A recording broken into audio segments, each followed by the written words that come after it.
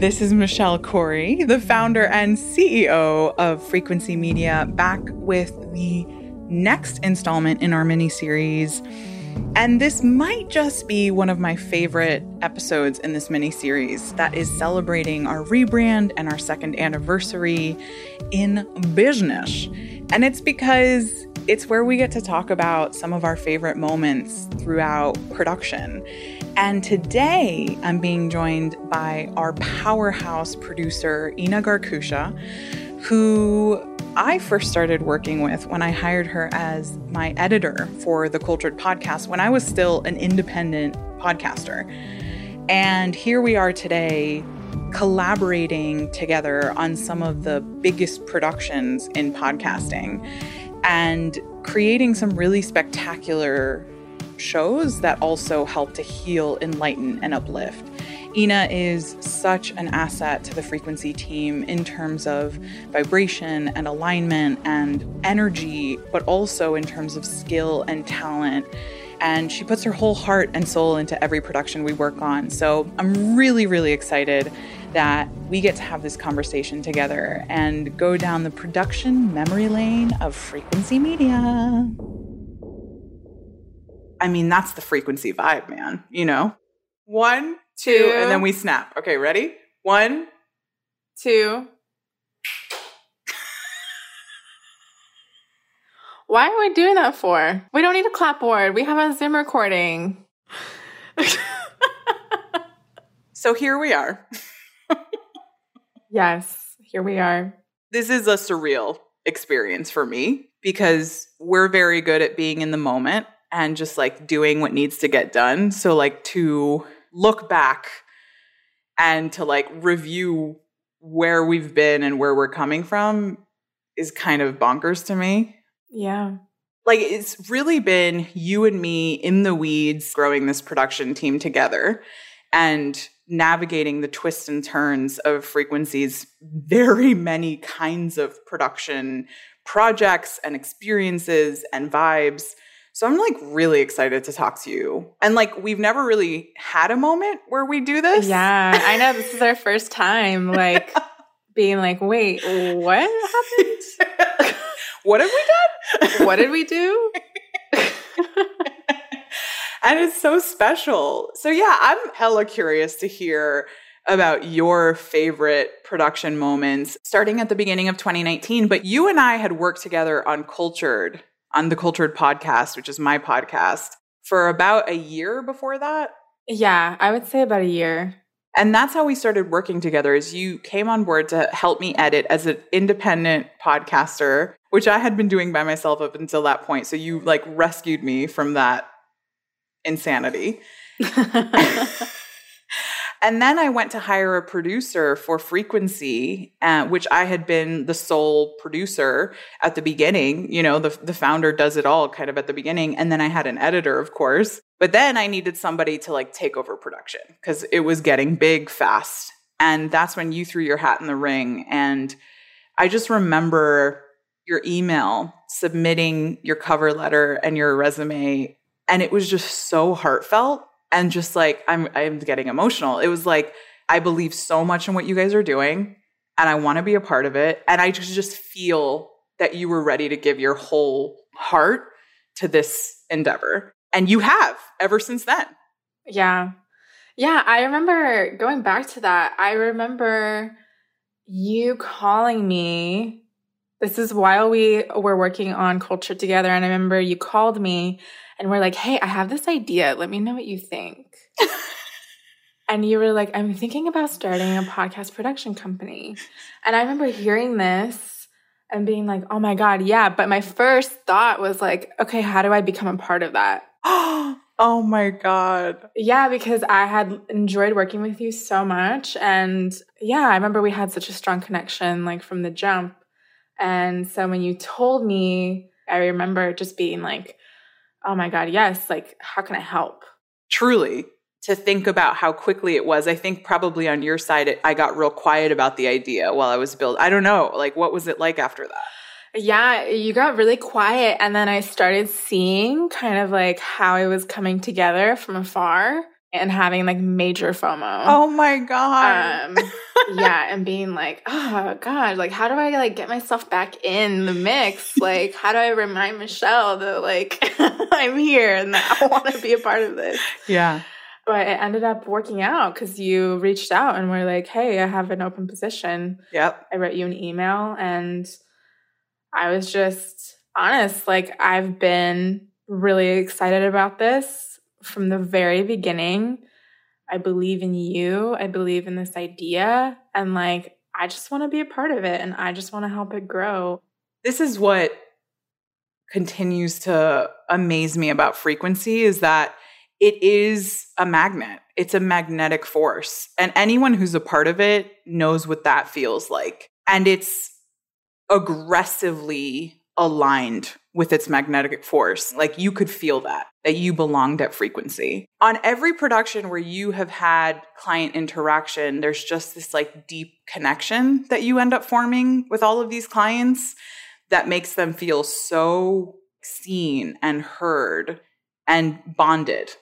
And that is a big deal. Yeah. Well, I think working on Hidden Voices really paved the way for that. Working with the Hidden Voices team, I felt like I had put my whole heart into that project. And the work that we did on the ground, talking to people on location, recording, I think that really paved the way for me in terms of when you're invested in that way in a project and in the people and in the stories that you're trying to tell. And then hearing it all come together was kind of just an incredible experience for me. Wow, look at what we've done. And look at what a beautiful show this is. And I'm so, so proud of that show because of what we were able to do. And I think that that's really stayed with me through all of these productions. When that happens, it shows in the final product. It absolutely shows. That's so beautiful. So speaking of Hidden Voices, it is just such a beautiful season 1 where you actually like went and with Shannon, the host for season 1, and visited these people on location. Tie some of your favorite moments to the end results that made it into the season. One of my favorite moments from season 1 was when we went to go visit Pam and Callie Moore. And they lived in rural Georgia. So Shannon and I were driving in a car together for hours.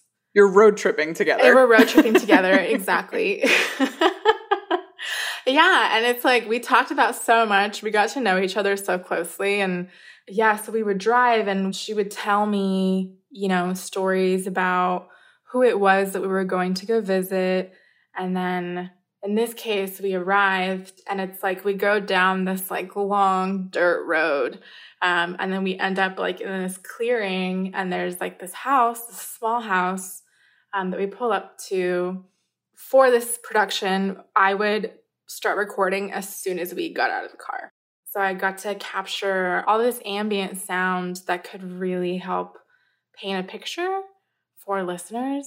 And there was this one moment in particular where we all go sit outside. And I remember like Callie, she completely lit up from being outside. And this is someone who like doesn't communicate verbally at all, but you could see like there was no denying how much she loved being outside in that moment. And I got to capture that. And we ended up using it for the episode.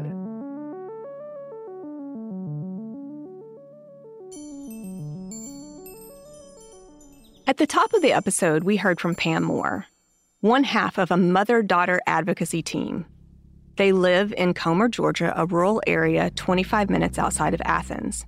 You get there by driving through rolling green hills and farmland, and then when you think you must be lost, you turn onto a small road that then becomes their homestead. There's this cute little trailer that has birdhouses and flowers all around. They have converted this place into their haven. Yeah. Are you glad to be outside? Who wouldn't be? So Hidden Voices, that was the first time that we really collaborated on a frequency project, because we had already been collaborating, like we talked about for the Cultured podcast. But Total Refresh was, for me, obviously a really meaningful project because you never expect as a podcast production startup, which I started when people were still saying, I mean, this is how fast the industry has grown. People were still telling me when I said, I'm starting a podcast production company, or I have started it. Oh yeah, my friend listens to podcasts, which now everyone's like, oh yeah, I have a podcast. Exactly. So in 2 years, a lot has changed. But for me to have started that company and then for Coca-Cola to be our second full service client ever was such a major deal. But it was also a major deal because I told myself, like, Frequency is here from day one to help heal, enlighten, and uplift. And if we're going to do this, then I'm going to require a certain kind of values alignment from my clients. And I never imagined what an incredible partnership would result from Frequency and Coca-Cola. Mm. And what resulted was, I mean, the first time anyone has ever heard Coca-Cola's executive leadership get as raw and real and deep and personal as they did. So, I'm curious about your perspective about that.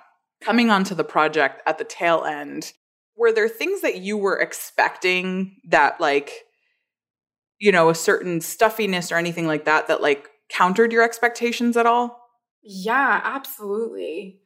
I was surprised to hear how just casual these conversations were. But then it was also cool to have, you had these moments of authenticity and vulnerability, but then to counter that also with, insights about the business. So Total Refresh Season 1 was really cool in the way that it was able to mix business strategy with personal human experience. All that time I wasted. Am I a good enough mom? Am I doing a good job at work? And I realized I was doing both.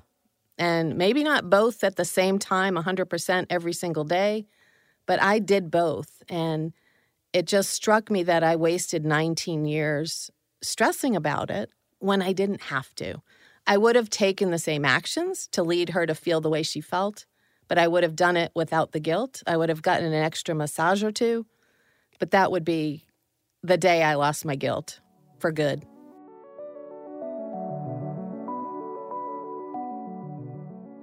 So, when I tell people that we worked on DVF's podcast, people are always like, how? How did that even happen? How did that even come about?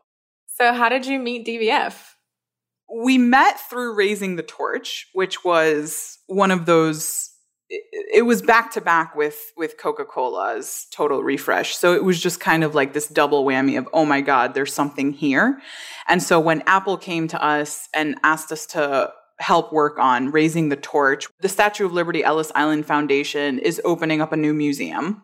And we're doing this app, and we also want to do a limited run podcast. Diane von Furstenberg was the self-proclaimed godmother of the Statue of Liberty. So for us, it was a no-brainer that she would be, she also has a beautiful voice. She just has this singular voice and cadence and accent that make her, it's just a lush experience listening to her. So we were we definitely want her to be the narrator of this series.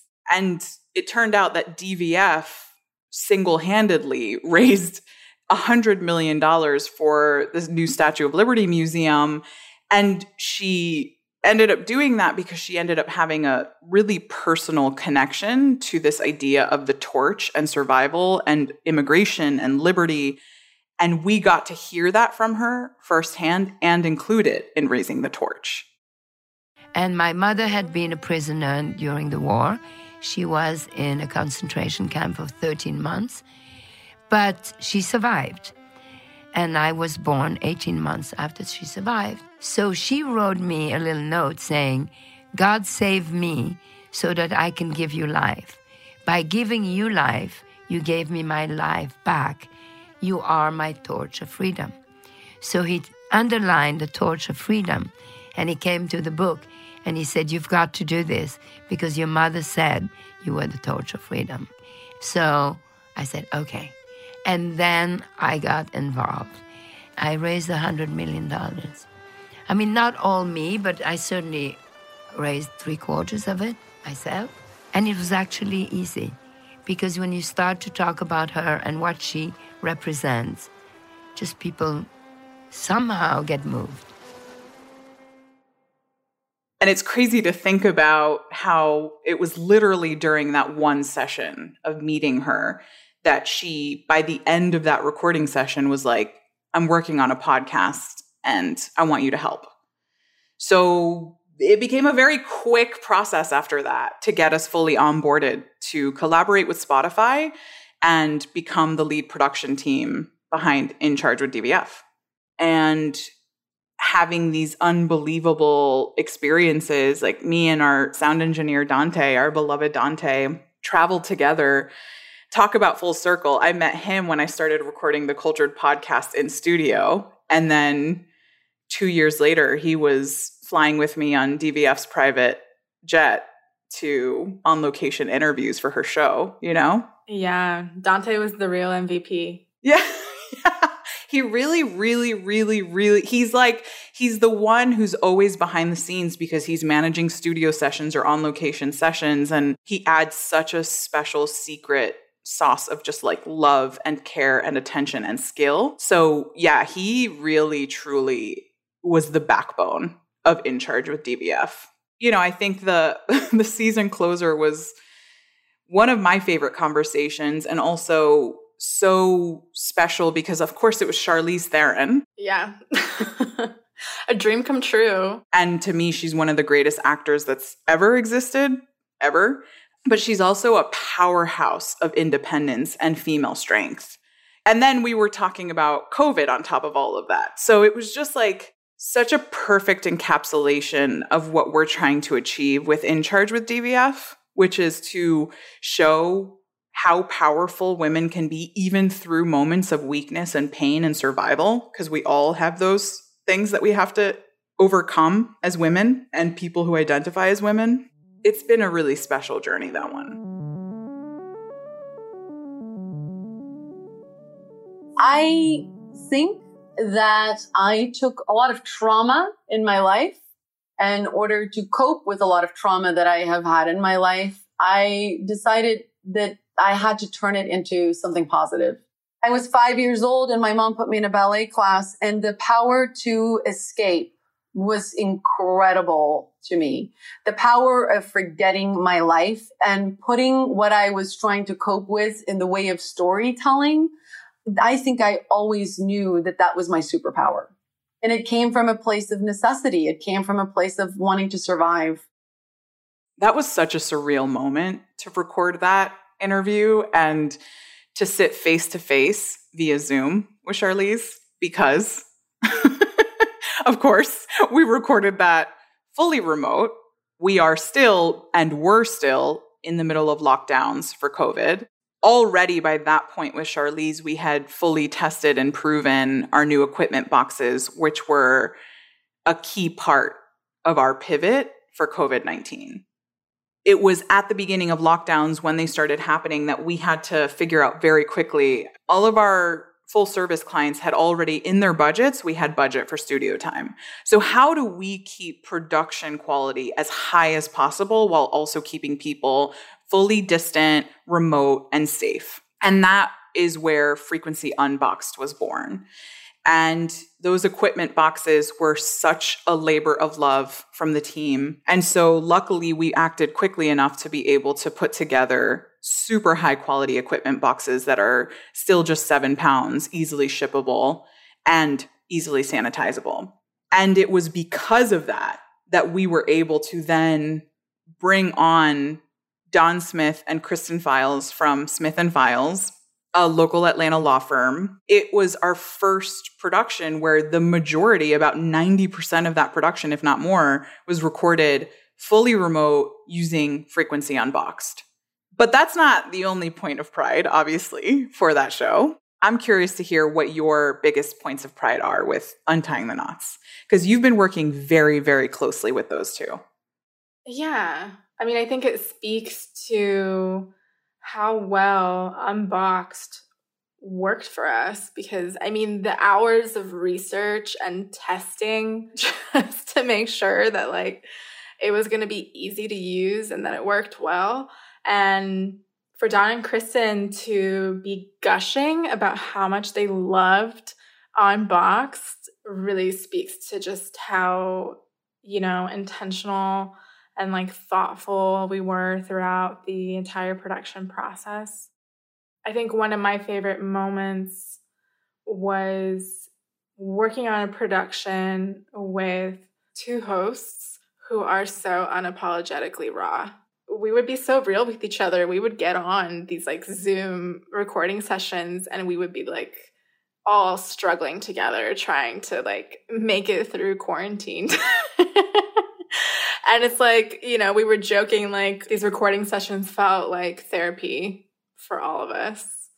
While we were recording, not only was it this like pandemic, but also civil unrest and the social uprising movement. And here we had a show that has a Black host, a Black millennial woman host, and a white baby boomer woman host. And they are both from the South. They really stepped up when it came to this critical mass awakening when it comes to race in the United States and across the world. And I think for me, that was a highlight. Yeah, absolutely. They came to us and said, hey, we want to do an extra episode because we have to talk about race. Yes. We couldn't do this show without devoting an entire episode to this topic. And we were completely on board because we thought, who better to talk about such a divisive, sensitive subject at this time than these two, who could be so honest and vulnerable and raw. And that ended up being my favorite episode. It's like the example that I give my kid, and this isn't having anything to do with race. It's like if you are walking down the hallway and you see a big kid bullying a little kid, it's not enough for you to keep walking and be like, dang, I really feel bad for that little kid. I hate that kid has to go through that. Like, you need to stand up for that little kid. You need to think about some stuff to do that are actual efforts. You're doing nothing when you're just walking by being like, dang, I really feel bad about that. But I'm friends with some small kids, so I don't really pick on them. That's a great analogy. It's so true. It's so true. And I would say as well, when you say empathy's not enough, guilt is not enough. And I'll tell you, it gets us nowhere, right? This guilt gets us nowhere. Anytime we enable and we allow space for our clients to speak truth into the world, that's a huge moment of pride for me. And it's because we push them to be raw from the very beginning. And it's because of the bond that you formed with them that made them feel safe and supported. And they were comfortable enough at the end of that production to be like, we have more to say. I mean, that's what we're here to do. With all of these productions, we're here to heal, enlighten, and uplift. And I think that is something that feels very lofty to some people. Oh, you're a podcast production company. You're here to heal, enlighten, and uplift. But it's like, just listen to our shows. And the point of pride, of course, is that all of these shows that we've listened to, except for the limited run that is Raising the Torch, we're working on second seasons that are even bigger, that involve us even more. And so we get to have even more influence over how we're using sound to do those three things. And I'm incredibly proud of that. Yeah, I'm so proud as well to have developed these relationships with these clients, for them to be so happy with the way that these seasons have turned out, that all of them to be like, yes, 100%. We're doing season 2 and we're going to do it bigger and better. It's so exciting and fulfilling for me. Same. So, Ina, cheers. Happy 2nd anniversary to us. Cheers. To many, many more. Yes.